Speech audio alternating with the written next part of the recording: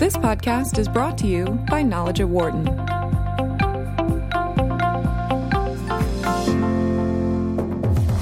You're listening to Knowledge at Wharton on Business Radio, Sirius XM 111. Here again is Dan Loney.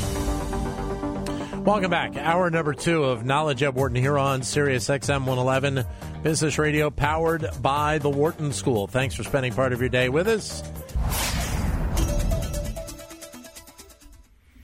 On June 11, the rules surrounding net neutrality officially came off the books. The rules were designed to make the use of the Internet a level playing field and not give an advantage to any group or business sector. But the goal of the current FCC administration apparently is to do away with what they consider to be, quote, unnecessary heavy-handed regulations, end quote, and put in place rules that promote investment and expand Internet access. Yet there are many who are concerned that these changes will, just to a degree, make it a Wild West scenario where businesses can benefit greatly from the changes.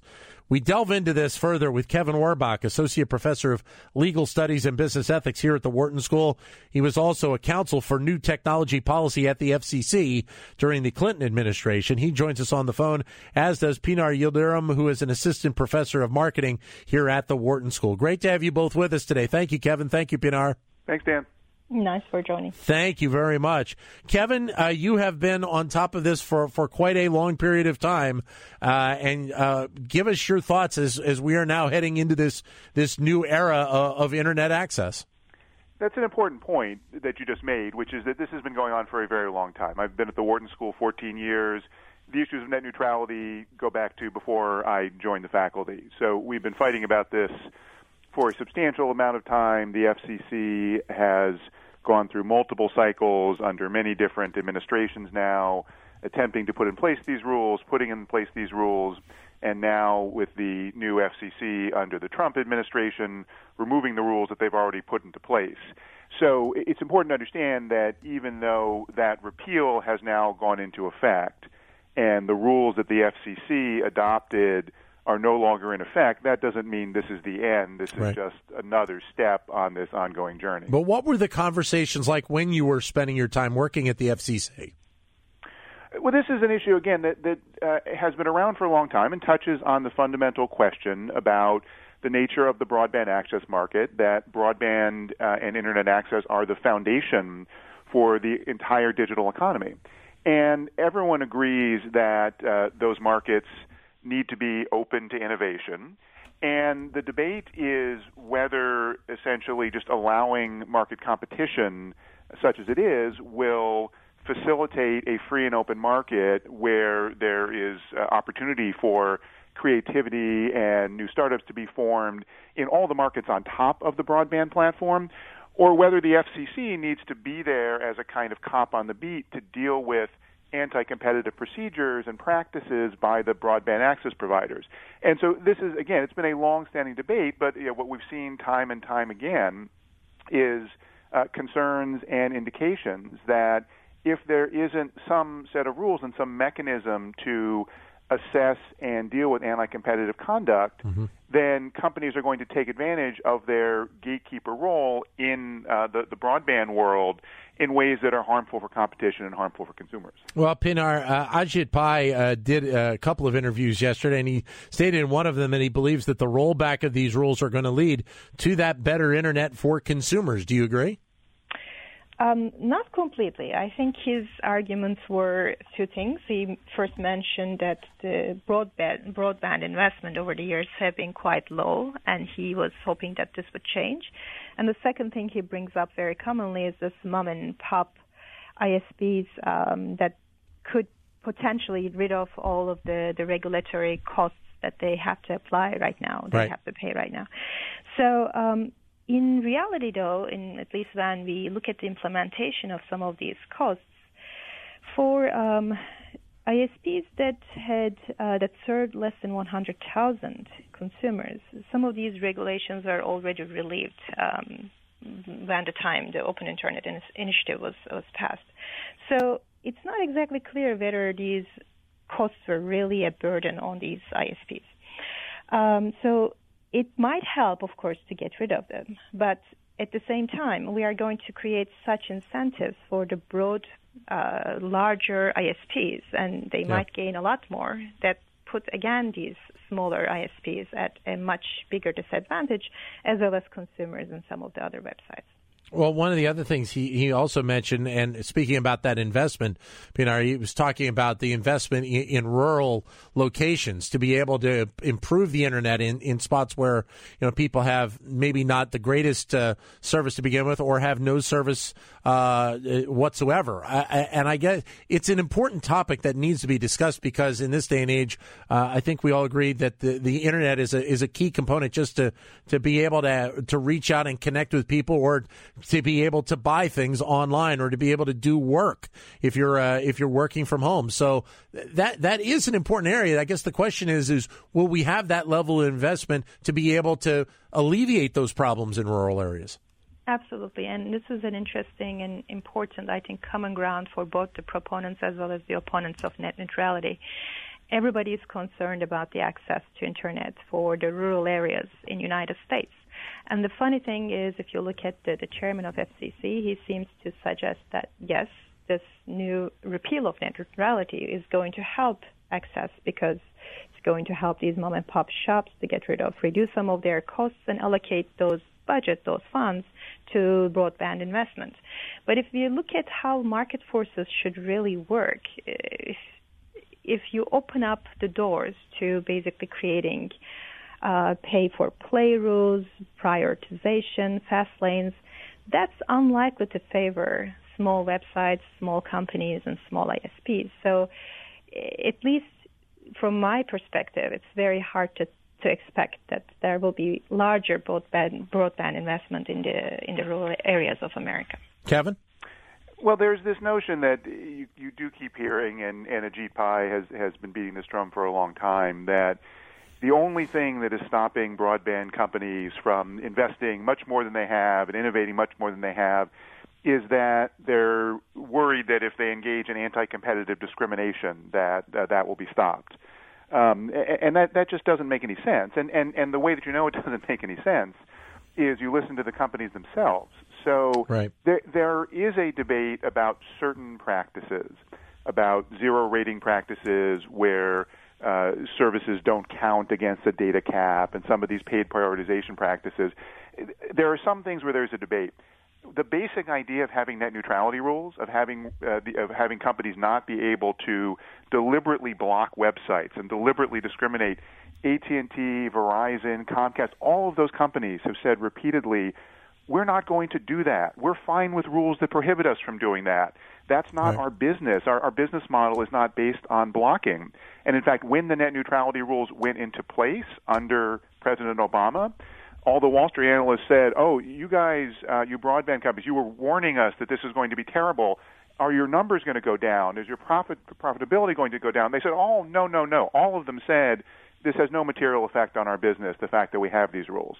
So to then come back and make the argument now that it's only these rules that are standing in the way of this great level of investment is just not reality. There are important and significant discussions to have about exactly what is the boundary between legitimate business models and practices on the one hand and unreasonable discrimination on the other hand.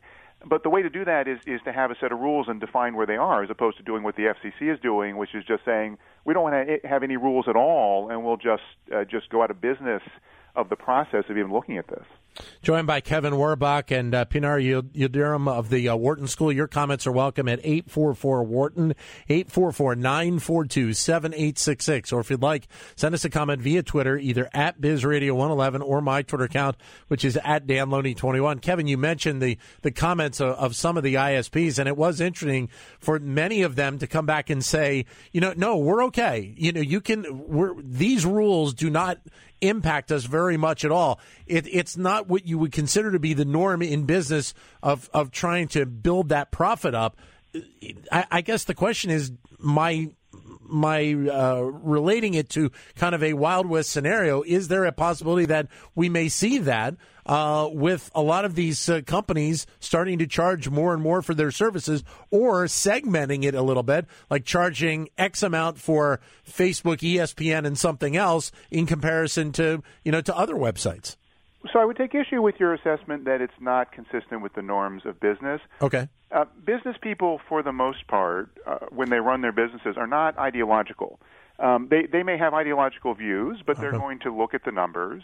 They're going to listen to what their subordinates tell them. They're going to look at the market dynamics, and they're going to make the best long-term decision for their business.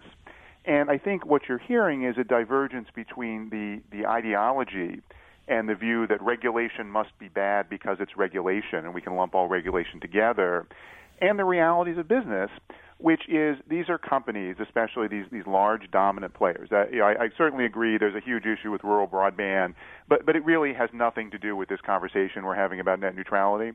The big dominant players, of which there are very few because of all the mergers that have happened, understand they live in a regulated environment.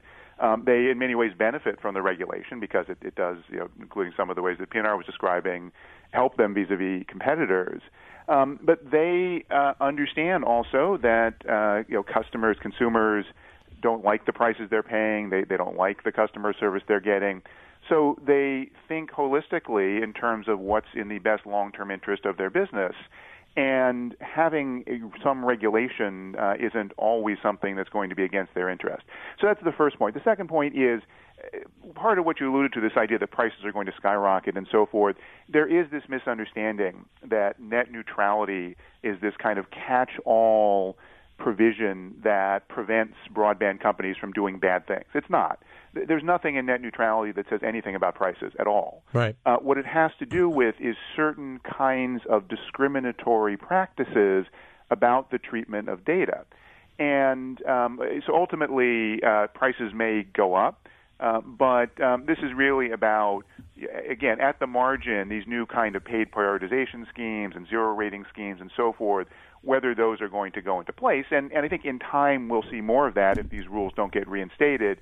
It's important also to understand that something doesn't change overnight. There's still pending litigation. There's pending action in Congress. There could be a new FCC that comes in under a new administration. So we haven't heard the last of this. Pinar? I agree. I agree with all of these statements. And on top of that, of course, states are taking their own actions, like Washington and Oregon, which also try to place rules closer to the net neutrality. So I agree that this is going to be a very slow play over time. We are not going to see changes overnight. What the concerns are exactly around the three things. Of course, one is blocking of or censorship of content, throttling, slowing down of data transmission, and prioritization, the fast lanes that are created, which could favor some of the larger websites. I think it's less likely to see blocking or censorship of content, but some forms of throttling or prioritization might happen down the road. We know in not just parts of the world where internet or broadband investment is quite low. We know also in countries like Portugal, where net neutrality doesn't exist, there are some alternate ways that consumers access internet, which has to do with bundling or subsidized services. The same thing if you go to Asia, you will find that, for example, you can buy a package to access Facebook on your mobile phone. So some of these alternate ways of accessing the websites that consumers really would like to access or regularly access or may want better service, better data transmission might become available, I think, in the long term in the United States. But this is not something that we'll see overnight. And as Kevin emphasized, this is not the last that we hear. There are still several steps for the full repeal of net neutrality if that happens.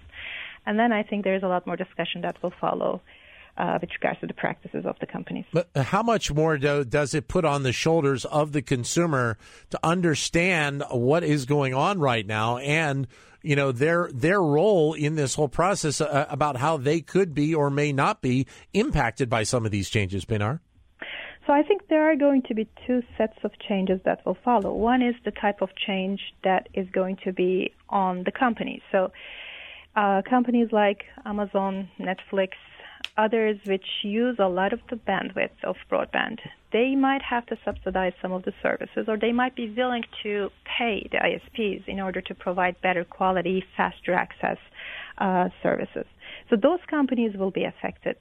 But then the question is, will they pass on some of these costs to the consumer? And it's quite likely that they might pass some of these costs to the consumer. The second more direct effect is ISPs providing different options of access, different maybe slowdown rules or faster access directly to consumers. And that's, again, a different way of charging the consumers, affecting the consumers through repeal of net neutrality. So these are the two ways that I can see that the consumers will be affected. Of course, as someone who's a marketing professor, we understand that this is a form of segmentation, and this is a form of providing services that a consumer wants to pay for and wants to have access to. So ultimately, we could also argue that there's something that's provided to the consumer that could benefit them, but there will be some costs possibly associated with these services. 844-942-7866 if you'd like to join in with your comments or questions.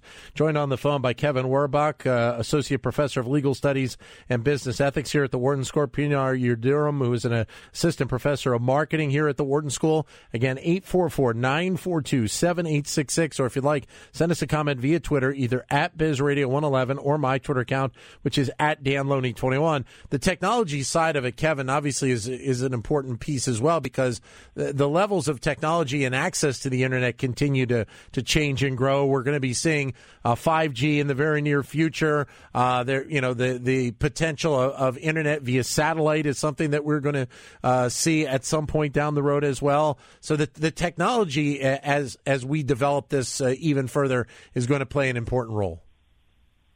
Oh, yeah, no question. This is all evolving. And again, it gets back to the question of, as the market changes, do we need some mechanism to assess the state of the market? It's entirely possible that someday there will be more competition, and we might not need the same kinds of net neutrality policies to ensure that things are consumer friendly.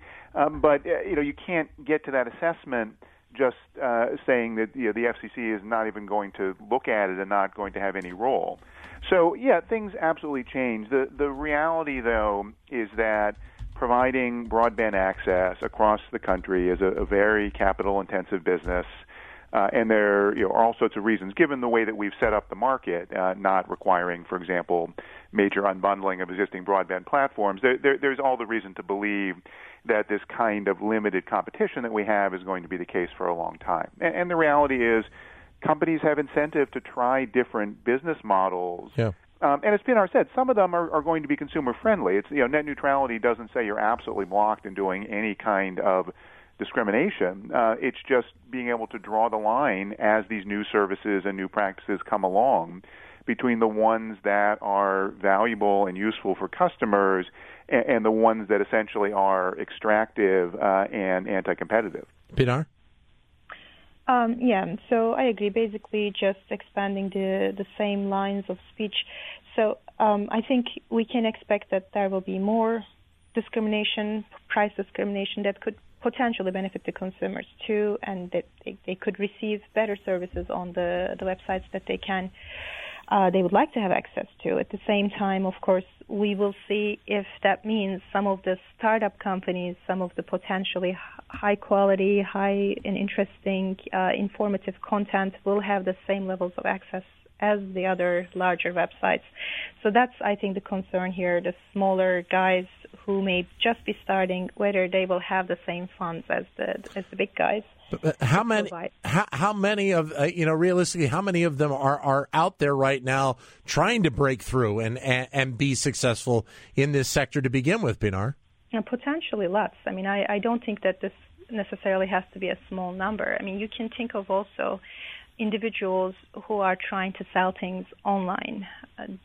If they would like to provide, let's say, videos of the products that they have, let's say if you wanted to build an e-commerce platform which heavily relies on video content of the products, and that is somehow affected, that might negatively influence you too.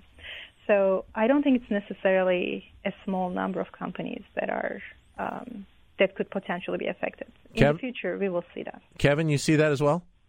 Yeah, I think that's right. The other piece of this that we've alluded to a couple times is that we have a regime that regulates the access providers, which makes sense for lots of reasons. But by and large, we don't regulate the digital platforms on top, the Amazons and Googles and Facebooks and so forth, in the same way. And there are places where these issues come together, in particular around privacy practices. And I think ultimately we now have an industry that has some very large, very influential players, which, by the way, also have massive amounts of infrastructure. Google and Amazon run huge fiber networks across the country, even though they're not providing telephone service per se or broadband access service, except for a few exceptions on top of it.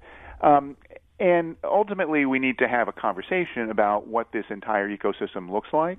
And, one of the arguments that gets made against net neutrality is essentially we're doing all the regulation on one set of companies and basically benefiting just the companies on top. Right. And, while I think that that's overstated, it makes sense to say we need to move to a point where we're looking at the way the market works today. And the market today does not look like the market in 2000, where we still had dominant companies at the infrastructure access layer and then a bunch of small startups at the Internet services layer on top of it.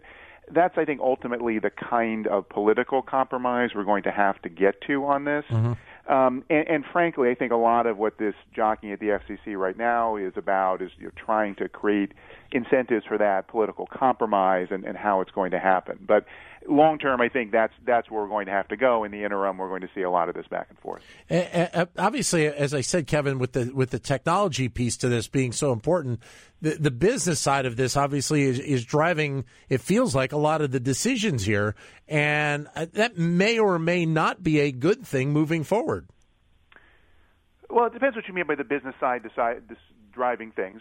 Companies make decisions that are in their business interest, and there's nothing wrong with that. And there's certainly nothing wrong also with companies trying to be as profitable as they can be and to capture as much market share as they can. The point of net neutrality is not to say that broadband providers are somehow wrong or unethical or bad just because they're trying to capture market share. Right. The point is, given the configuration of the market where most Americans have a very limited set of choices for wired broadband, and now a very limited set which overlaps significantly for wired broadband, mobile broadband as well. In that kind of environment, it doesn't make sense to say, well, let's just let the market work, because that will be in everyone's best interest. But of course, we need to be careful about the regulation. I think it's there are fair criticisms that sometimes those who advocate regulation want to stop business people from doing what's natural, which is in everyone's best interest in the long run. That's how capitalism succeeds. But I don't think that's really what this debate has been about. I think a lot of the rhetoric around repealing the net neutrality rules suggests that this was some a crazy venture by the FCC attacking the idea of doing business. Right. When in fact these rules were really very measured and they were very economically thoughtful, and they're about, again, creating a forum for the experts to come together and identify what's actually in the best interest of the overall success of the market, consumers, and all the different business players that are providing services. Great to have you both with us. Thank you, Kevin. Thank you, Pinar. All the best. Thank you. Absolutely. Thank you, Dan. For more insight from Knowledge at Wharton, please visit knowledge.wharton.upenn.edu.